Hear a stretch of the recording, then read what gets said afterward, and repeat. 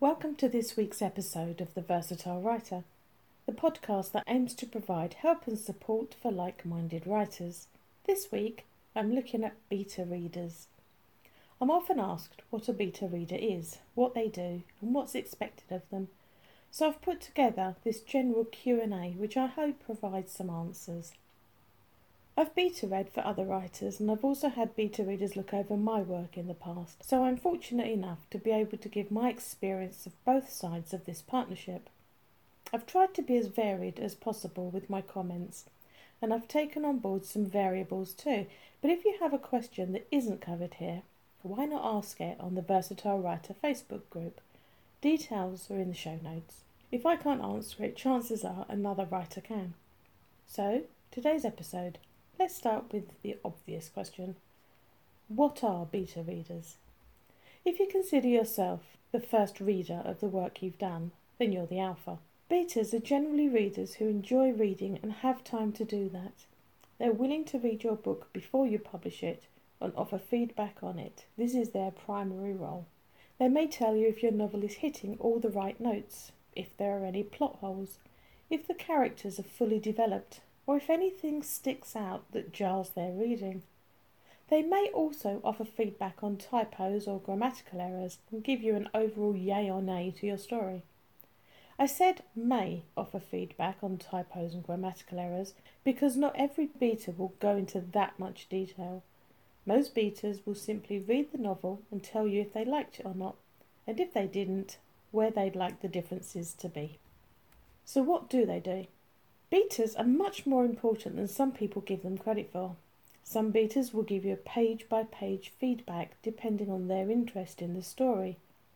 I've beta read for many writers over the years, and providing the story is interesting to me, I've been known to give it micro and macro feedback.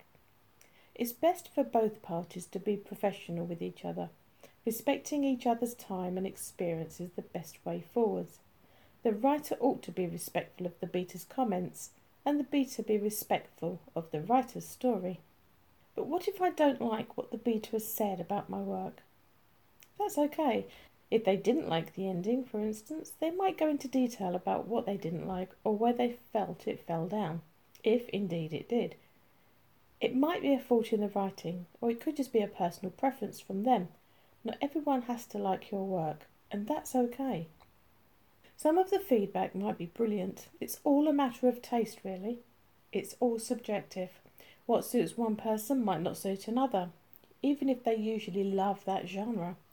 You can't please every reader with your stories, but remember, you asked them for a reason, and they did give up their time to read your book. But all that said, if you don't like what they've said or the way they've delivered it, it's your call whether or not to use their suggestions. But there's nothing to say you have to take their feedback on board. If you want to completely ignore it, that's up to you. Maybe they interpreted your story in a completely different way to your intention. If this is the case, though, it might be worth discussing it with them face to face, what they got out of it, and indeed what you intended it to say. Everyone comes at a story from a different angle and approaches it with a different perspective, because we all process information differently. The most important thing is not to take any negative feedback personally, because it's not aimed at you as a person, it's about the story they've read. What else might they offer? Some beta readers might 1. Highlight any typos and grammatical errors. 2. Jot down any notes about inconsistencies to characters' looks or behaviours. 3. Note any repeated words that jarred their reading. 4. Knowing the novel's intended audience is a help to the beta reader, so if anything falls outside of that audience, it can be highlighted. What shouldn't they do? Ideally, they shouldn't talk about your unpublished book in detail to anyone, and especially not on social media. They shouldn't do this because telling people about your unpublished work could harm your marketing campaign. Also, it's not their job, it's yours, and if you're intending to use a traditional publisher, theirs. The beta reader's job is to read it and offer feedback.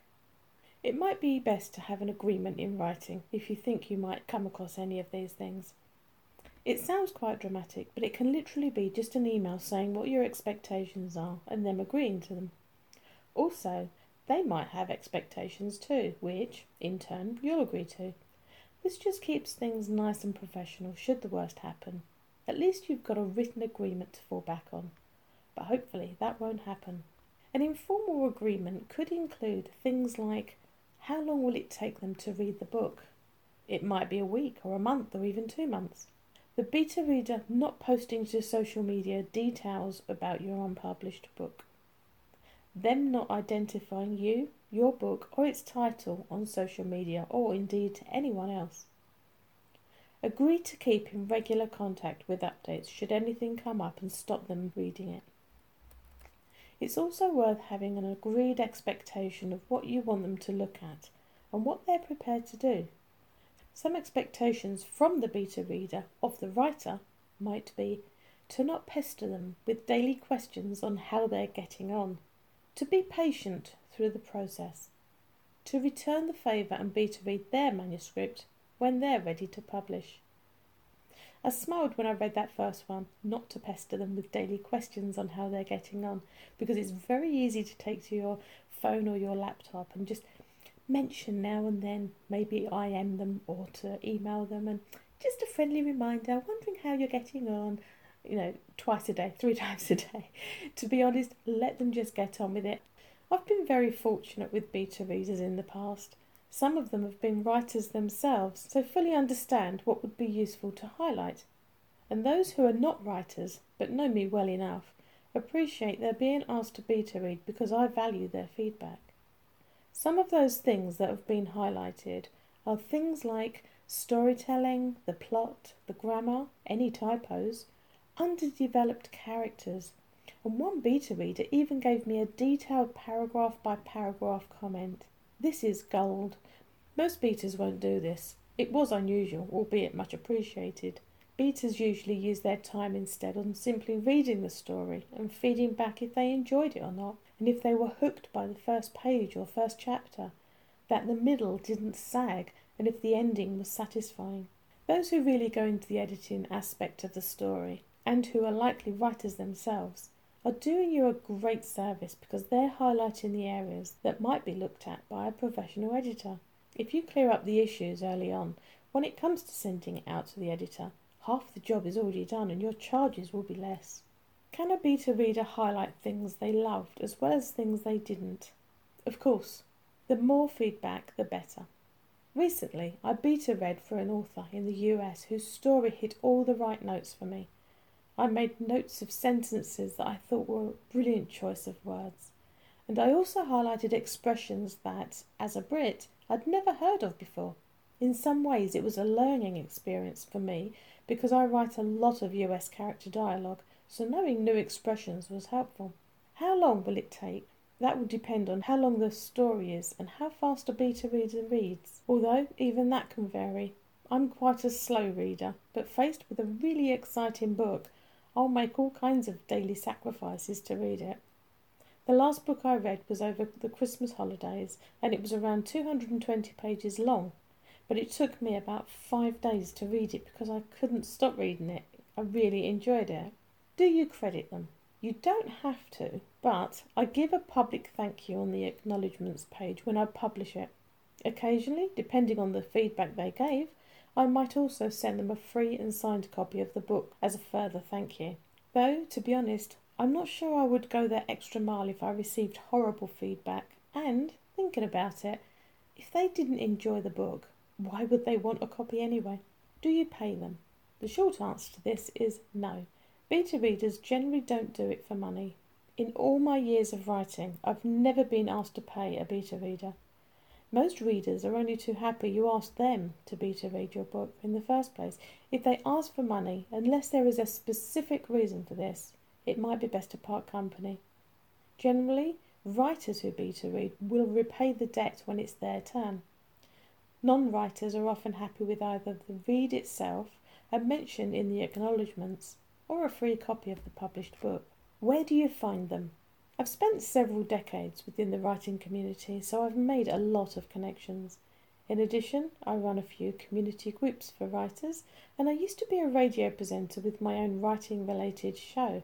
and pretty much everything I do pertains to writing somehow. In the 9 years I presented radio, I interviewed over 500 people within the writing community and industry.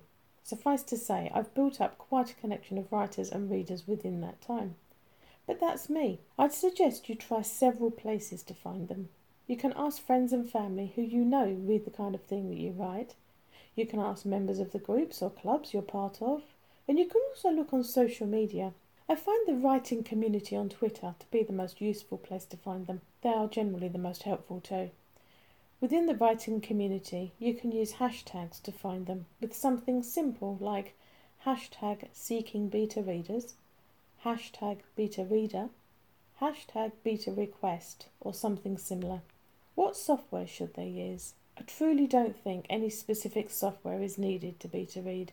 If you send them the book via email, chances are they'll open it in whichever format they usually use, or they might just jot down their findings on a piece of paper. There is no hard and fast rule with this.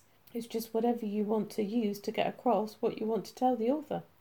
Some beta readers simply pick up the phone to tell you their thoughts. Should you use the same ones repeatedly? If the experience was worthwhile for you both, then yes, absolutely. The plus sides of this is that, with future books, you both know what to expect from each other. I honestly can't think of a reason why you would want to stop using the same one. If you can, please let me know on the Facebook group or email me, sarah@loveofbooks.co.uk. I've got a pool of beta readers that I've collected, in inverted commas, over the years. A sort of Venn diagram of readers, because some like fiction and others like non-fiction. But a few sit nicely within that crossover. Also, if there are readers that like a specific genre, it's handy to know if they'll beta read for you. It's useful to have a pool of them because you get to know the kind of stories some readers like, so it will be a good fit for them. My own betas tend to change from time to time, and of course, because I don't write in the same genre every time, individual ones might change. If you do this too, try to keep in regular contact with them, not just when you want them to do something. Also, tastes change over the years, so do ask beforehand if they're still into this genre or that. How many should you use for one manuscript? Ideally, I think having between 3 and 5 betas for each manuscript is about right, so you can garner a balanced response to your work. I once had a beta read the novel and said they loved it. Great, you might say, and it was. Except that same novel was beta read by several others, and each of them found some glaring typos that the first one didn't see. Now, that's not to say the first one wasn't doing their job, because they were, and they just might not have seen the typos or even recognised them as a typo. But it does highlight that having several betas on one manuscript is a good idea. It's worth noting that if you have a book with a special interest or thread within it, it'll be worth having a beta reader with knowledge of that. For instance, if like me you write for both an English and an American audience, why not ask some readers from across the Atlantic to read? They may well highlight areas in spelling, dialogue delivery and locations that need a tweak. This kind of feedback is invaluable. What if it all goes wrong? Sometimes it can all go wrong, and there are many variables of how, but it's most likely if the beta reader didn't enjoy the genre, but didn't know this before they began. Or if something came up and they just couldn't continue, but didn't tell the author in time, so just kept going on without any updates. Or if the beta reader got bored and was too embarrassed to tell the author, and time just went on. There's a huge element of trust that's involved between the beta reader and the author. If that trust is violated in any way, it might be best to part company. That's about everything I can think of when considering a beta reader. I hope you've got something out of this episode of The Versatile Writer. If you want to share your thoughts on it, why not join the podcast's Facebook group? The link is on the show notes.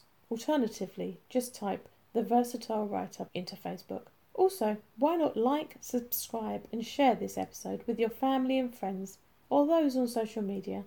It might be just what they needed to hear today. If you do, please tag me in.